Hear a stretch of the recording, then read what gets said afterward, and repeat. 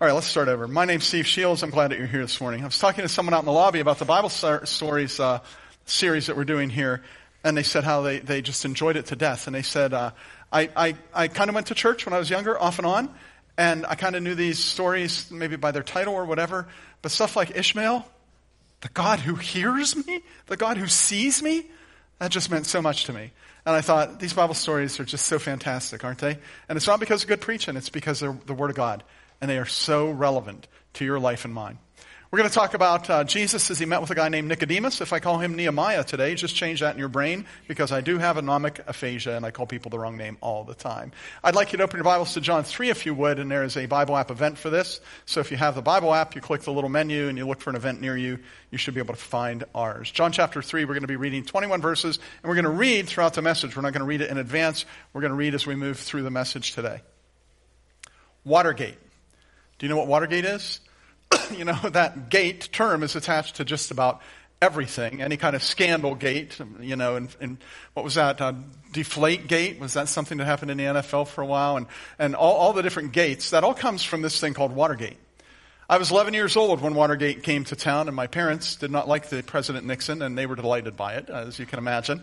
And he was an embattled president at that point.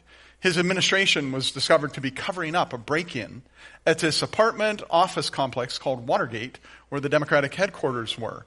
And the scandal rocked his administration to the point where a couple of different things happened. One of the things that happened was he was forced to resign as President of the United States of America. What a shameful thing, right?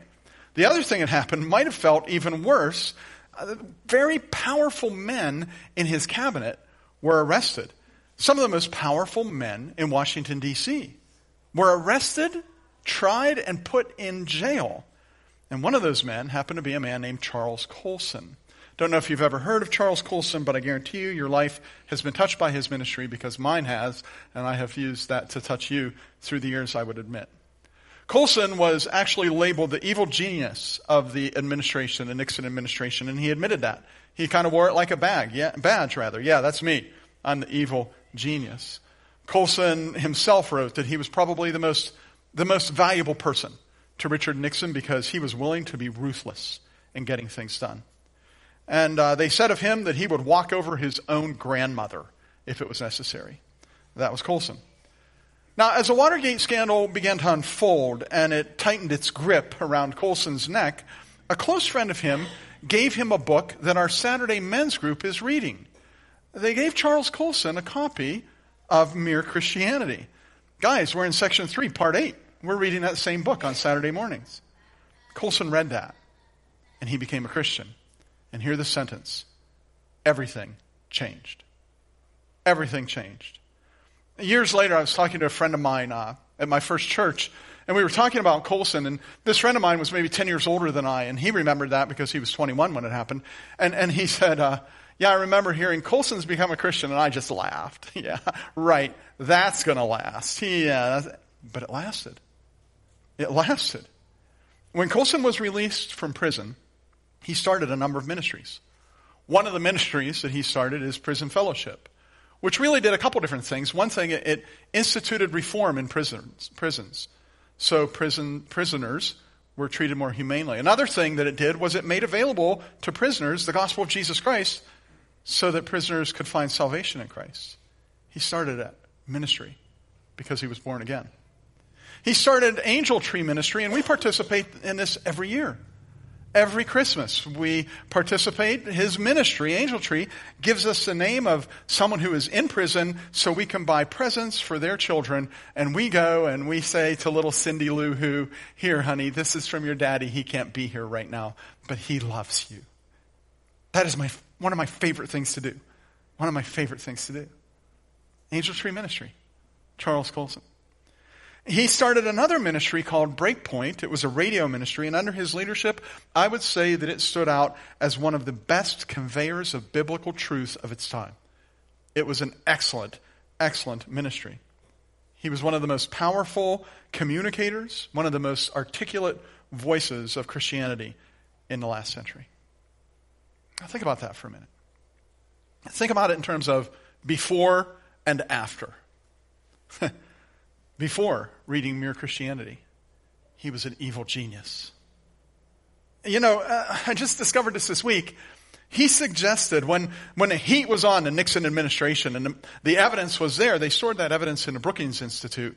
And Colson suggested, let's get some guys to firebomb that place. And while the firefighters are fighting it, we'll run in and steal the evidence. Wow, that's ruthless, isn't it?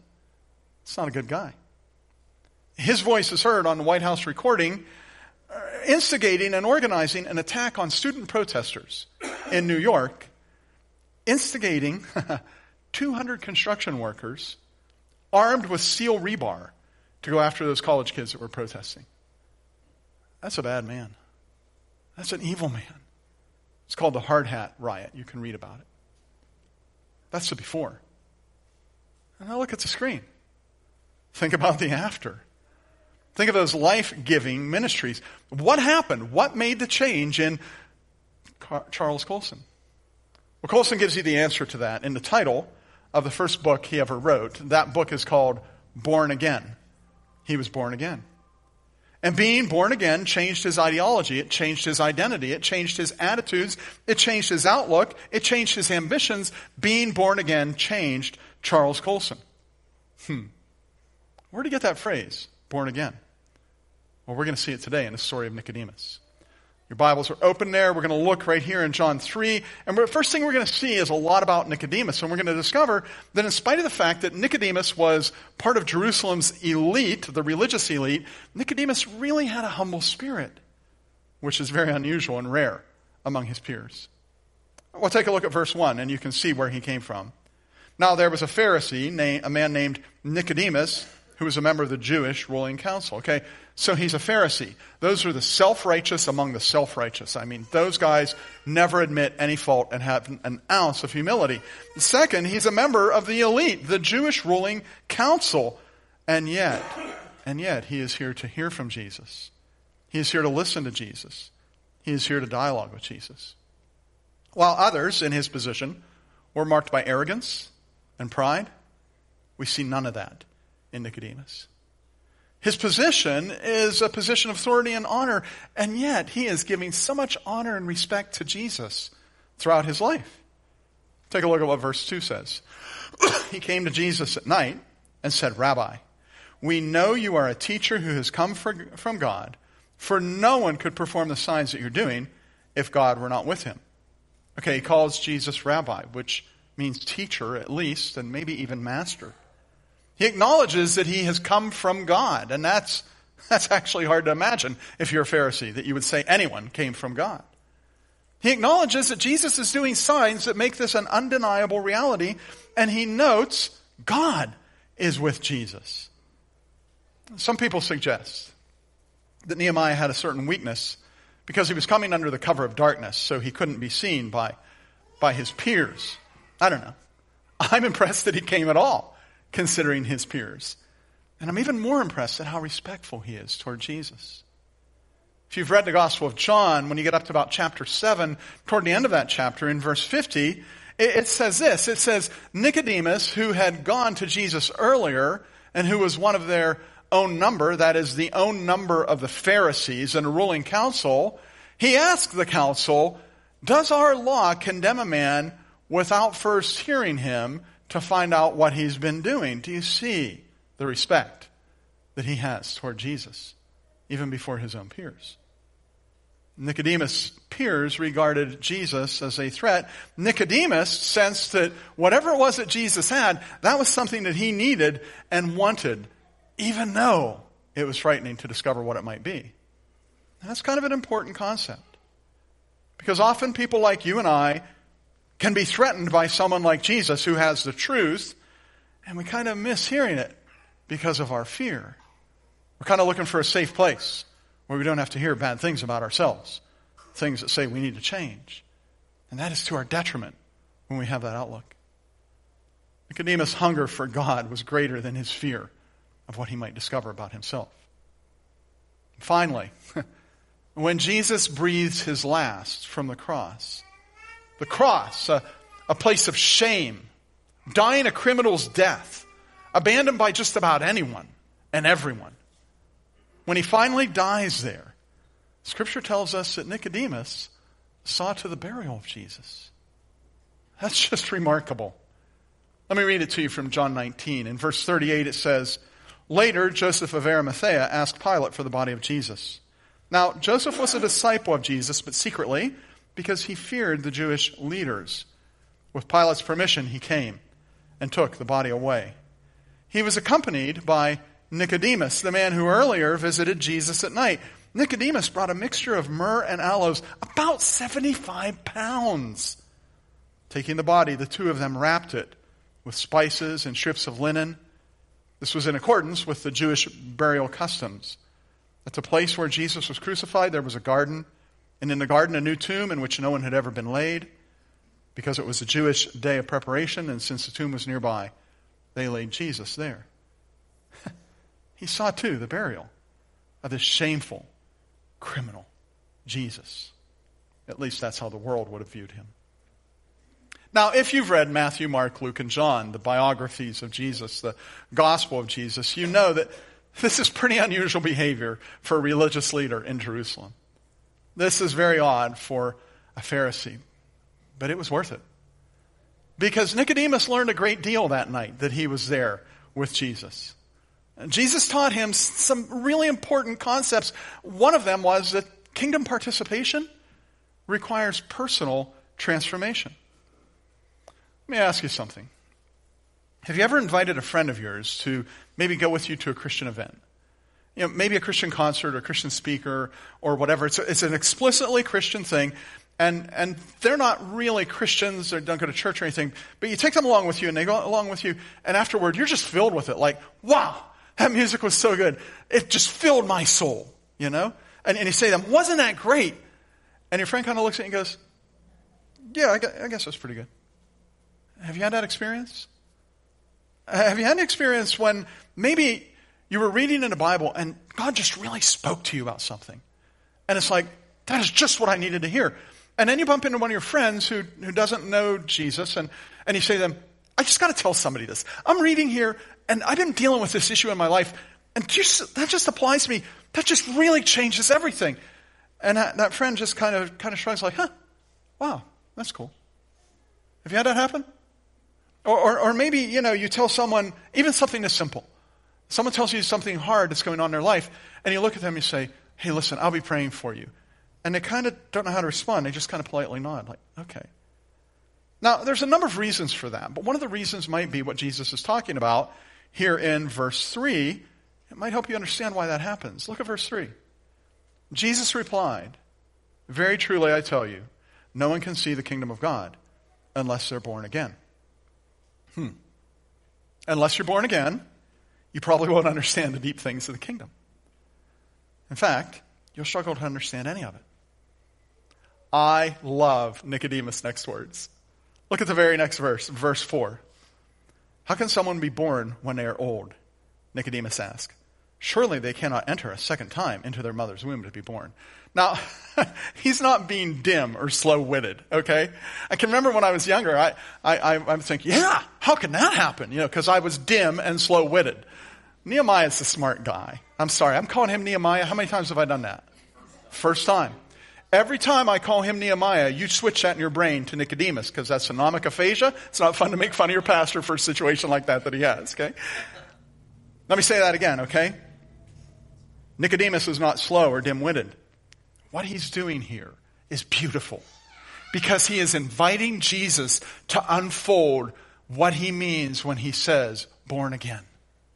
He's respectfully saying to him, okay, how can someone do that? What are you talking about? Tell me more. Now, there are a number of ways the next words of Jesus are understood, and the conversation that is ahead here is understood.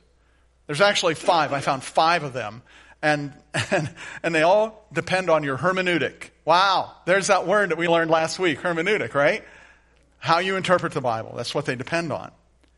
I understand what Jesus is saying in verse 5 is that spiritual transformation is a lot like physical birth. Look at verse 5. He says, Jesus answered, very truly I tell you, no one can enter the kingdom of God unless they're born of, and then there's 2 things, unless they're born of water and the Spirit. So I understand what Jesus is saying there is that just like a woman gives birth to a little human being and her water breaks when that happens, that person is born of water, so the Spirit gives birth to a human being who becomes a citizen of the kingdom. Not everyone agrees with me on that. There are people who feel like, no, he's talking about baptism. Jesus, when he says born of water, he's talking about baptism there. Unless a person is baptized and born of the Spirit, they can't enter the kingdom. I just don't buy that. You can have that if you want. I won't fight you on it, but I just don't buy it. Baptism is important, but baptism is not your access card to the kingdom of God. You got that? It is not your access card to the kingdom of God. Access comes by grace through faith, for it is by grace you have been saved through faith. And this is not from yourselves. It is a gift of God. It is not by works, so that none can boast. Not even a good work of baptism. It is by the grace of God through faith. The reason I believe that Jesus is talking about physical birth of the flesh, so to speak, is because of his very next words in verse 6. Look at verse 6. He says, flesh gives birth to flesh. Your mom gave birth to a little human, right? And the Spirit, but the Spirit gives birth to the Spirit. Jesus is saying, just as you're born physically, you need to be born spiritually. Born of the Spirit of God. And this isn't news. This isn't news to Nicodemus. It shouldn't be. In verse 7, Jesus said, you should not be surprised at my saying, you must be born again. But Nicodemus, he's still not picking up what Jesus is laying down. Again, he says in verse 9, how can this be? Nicodemus asked. Jesus says in verse 10, you're Israel's teacher? And I really hear Jesus kind of laughing to himself when he says this. I don't hear him saying, you're Israel's teacher and you don't understand this. You know? I hear him saying, you're Israel's teacher and you don't understand these things. Ha! Yada. Yada for a number of reasons. Passages in the book of Joel, Nicodemus, with which you are familiar. Passages in the book of Jeremiah that talk about a new covenant and the law being written on the heart. Passages like the one in Ezekiel 36:26 that says, I will give you a new heart and put a new spirit in you. I will remove from you the heart of stone and give you a heart of flesh. This isn't news, Nebuchadnezzar. You almost wouldn't have caught it, huh? Okay, let me tell you the truth. I do that on purpose just to keep you awake. That's a lie. That's a lie. This isn't news, Nebuchadnezzar. Not at all. And like physical birth, this spiritual transformation, this being born again, is a personal thing. It happens to your person. In fact, the kingdom of God begins in what happens in your person. And that's something that many people miss. In our society and throughout the ages, people have seen Christianity as a political movement. Really. I want to just tell you, Jesus avoided that quite skillfully. Quite skillfully. And sadly, some people see Christianity as being for their specific ethnicity. God help them. God help them. Some see Christianity as being a weapon in a, quote, culture war. Father, forgive them, for they know not what they do. Wow. Nicodemus would have had a similar problem, a similar mindset. So this concept of the kingdom being personal, that would be revolutionary to him. That the kingdom isn't ethnic. I thought the Jews are the chosen people. The kingdom isn't nationalism. I thought it was all about the nation of Israel. The kingdom isn't political. What are you saying, Jesus? I'm saying it's personal. I'm saying it's personal. You and I each need to personally be born again. Because our nationality doesn't do that for us. And our parents can't do that for us. And our church connection does not do that for us. It is our hearts. Hearts that have yielded to God and found transformation in Him. That is being born again.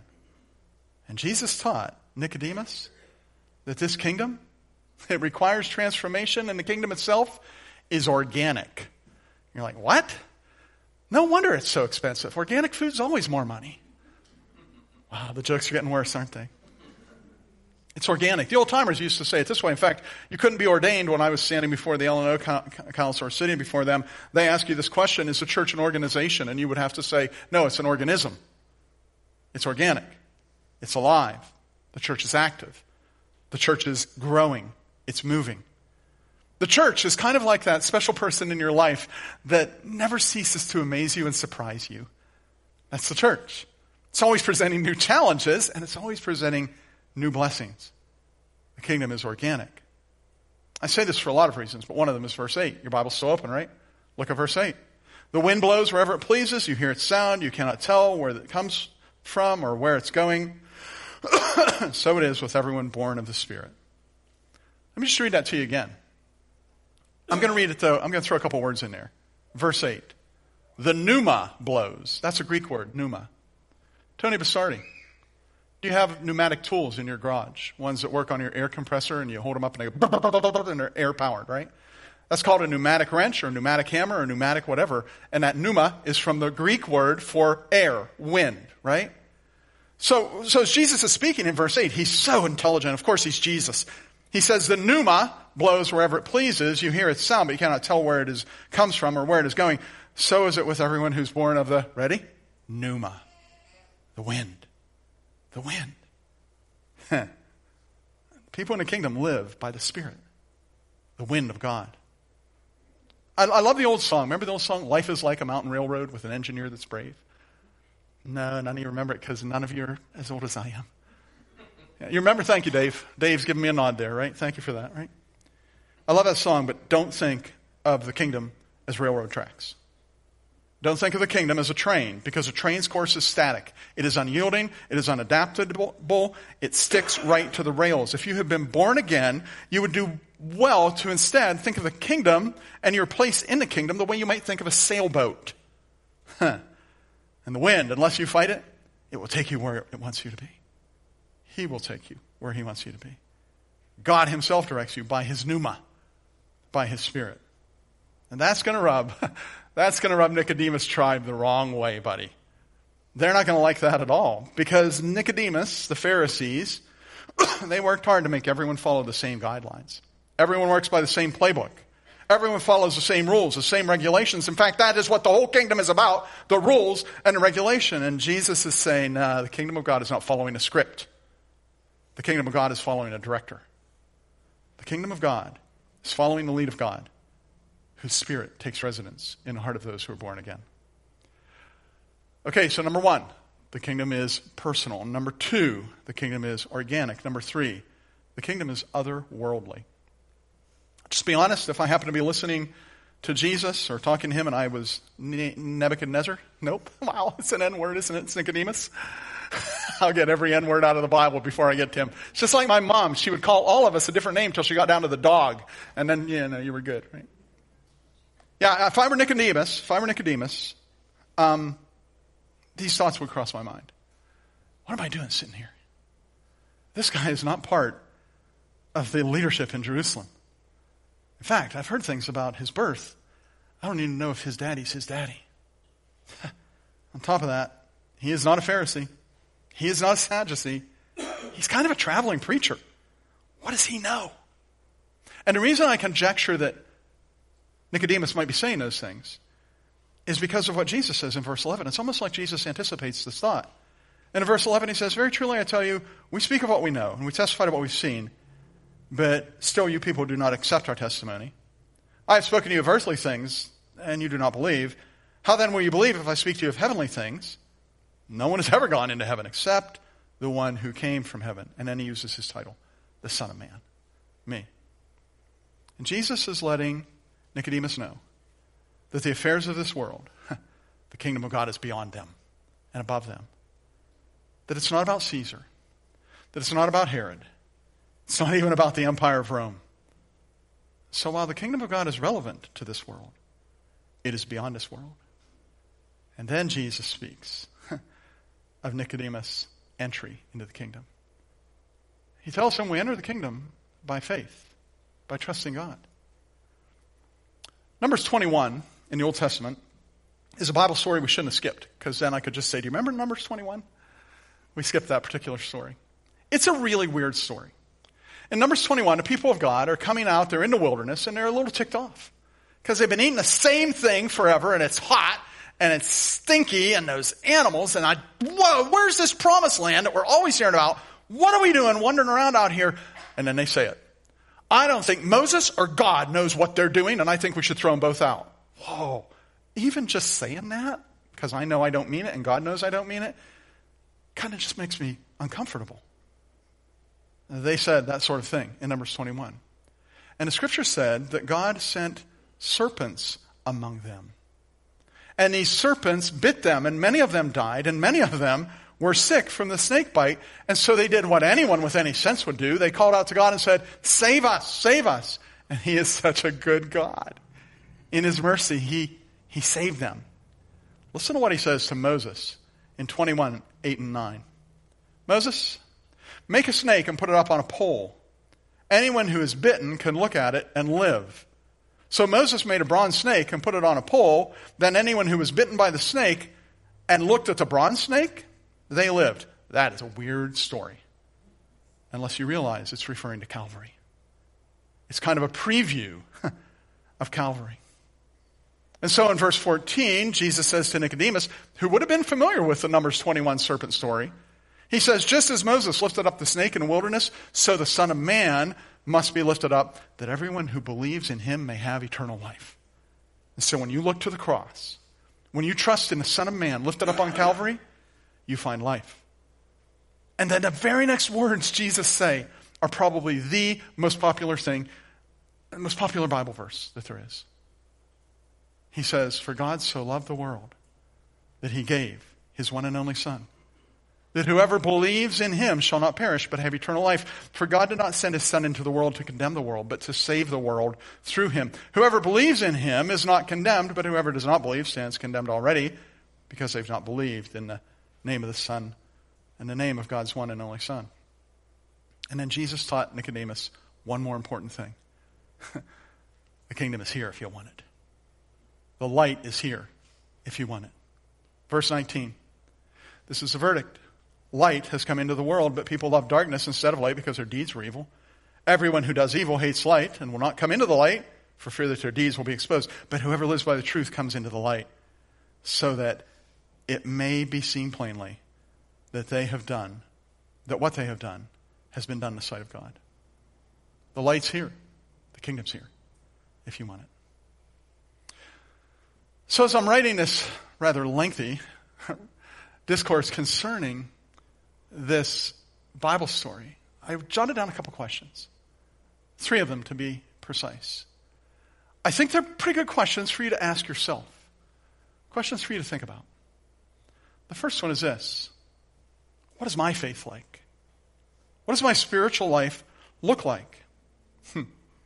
Remember, Jesus says that this being born again is a great transition. It's like childbirth. So have you experienced a transformational interaction with Jesus? Yes or no? Have you? Has he transformed your thinking? Has he changed your life? That is what happened to Chuck Colson. And our screen was littered with the outcome of that. He read Mere Christianity and saw, wow, there's the Jesus that I need. And he confessed that reality to Jesus. Jesus, I need you. I need you to change me because I am an evil genius. I need you to fix me. And Jesus changed his life, and Colson was born again. Now you may be thinking, well, I'm nothing like Charles Colson. I can see why an evil genius would need to be born again, but I'm not like that. I'm a pretty good guy. And I'm going to tell you, that's a pretty reasonable thought that you're having there. But let me ask you this question. How do you compare to Nicodemus? I mean, we just talked about what a good man Nicodemus was. I look at him before he even knew Jesus. I feel like he's a better man than me. He was a good guy. A good man. But Jesus said to him, unless you're born again, you, Nicodemus, the non-evil genius that you are, you need what I'm talking about. You need change. You, Nicodemus, need the heart of stone in your chest replaced with a heart of flesh. You need to be born again. So the question's for you. It's on the screen. What is your faith like? What does your spiritual life look like? If you're feeling like Nicodemus, like as if the centerpiece is missing, maybe even never was there, then here's the next question. What do I need to do to be reborn? I feel like sometimes we say, you need to be born again. You need to get saved. Yeah, okay. How? What do I need to do that? And let me just tell you something real specific that it might require of you. You might need to let go of your tribal mentality. Huh? What in the world do you mean by that, Pastor? I am so glad you asked. Just because you're an American, that doesn't mean you're born again. You're in a county with a tribe, or a country rather, with a tribe that has a good number of people who identify themselves as Christian, but being born again is personal. It's not tribal. Just because you attend an Alliance church, or any other church for that matter, doesn't mean you're born again. You're maybe with a tribe that teaches about being born again, but that doesn't mean you are, because being born again is not tribal. It is personal. Just because you're in this family, the Shields family, or the Smith family, or the whatever family, that doesn't mean you're born again. Because being born again is not tribal. It is personal. Unless you think, I don't know where you're getting at. How about Jesus? Can I get it from him? Because Jesus addresses tribal faith when he says to the Jewish people, and do not think you can say to yourself, we have Abraham as our father. I tell you that out of these stones, God can raise up children for Abraham. It's not tribal. It's personal. It's personal. Is your faith tribal or is it personal? Have you gone to Jesus with a heart that knows you aren't who you should be, and ask him for forgiveness? Have you personally confessed your own sin to him? Jesus, I got some garbage that I just need to tell you about. Even though I know you know about it, I got to get it off my heart. Have you gone to him and said, this heart of stone, I need it to be gone. I want a heart of flesh. And Jesus says that I must be born again. That you and I need to pursue a personal change of heart and personal transformation. Anything short of that is not what the kingdom is about. And when you ask him for that, he gives it. When you go to him and say, I need to be born again, he doesn't say, okay, I'll get to you later. When you go to him and say, I need that newness of life that Jesus told Nicodemus about, he doesn't say, okay, we'll work on that together. There's some things we need to work on that. In the honesty and humility of your heart, when you bend the knee to him and say, save me, he says, look to the Son of Man who is lifted up, and you will be healed. And he changes your life. He changes your life. He did that with Charles Colson. He did that with Steve Shields. He does that with you. Third question. How do I maintain this new life? You know, I don't know if I've ever mentioned this before, but I'm a grandfather. And my granddaughter was here this past week. She left on Wednesday. Our home was filled with mourning for the next couple days. Something you notice when you're around a little baby is how dependent they are on people around them. You know, they need lots of care. They need someone to help them eat, someone to make sure they don't eat the dirt out of the plant. Right? They need someone to help them drink, someone to ensure they're not pouring their milk in a stream across the kitchen floor. They need someone to help them walk, someone to help them talk. They need people to encourage them along the way. Oh, sweetheart, you are just the best granddaughter anyone had, except for your cousin. Until you were tied. Little babies, freshly born, need help. They need care. And being born again has similar characteristics. You need to connect with people who will help you eat and drink from God's Word, consume His Word, so to speak. You need to be with people that can help you to be a Christ follower, someone that you can see their example and walk the way they do. And you need to be with people who will encourage you along your walk. Those aren't bad questions. What does your faith look like? What do you need to do to be reborn?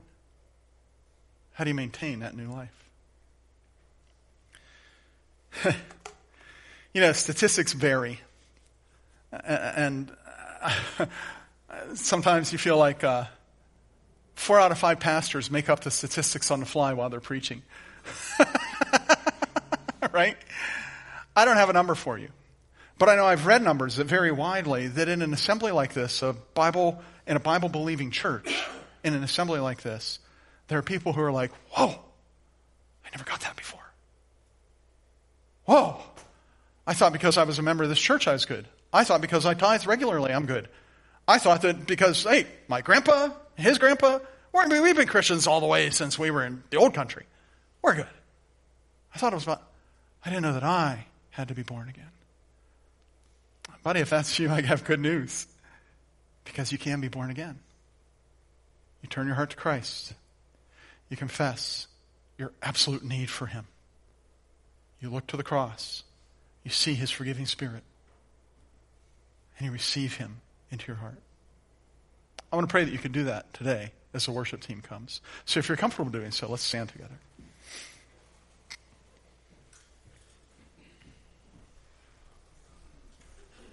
Let's bow our hearts, shall we?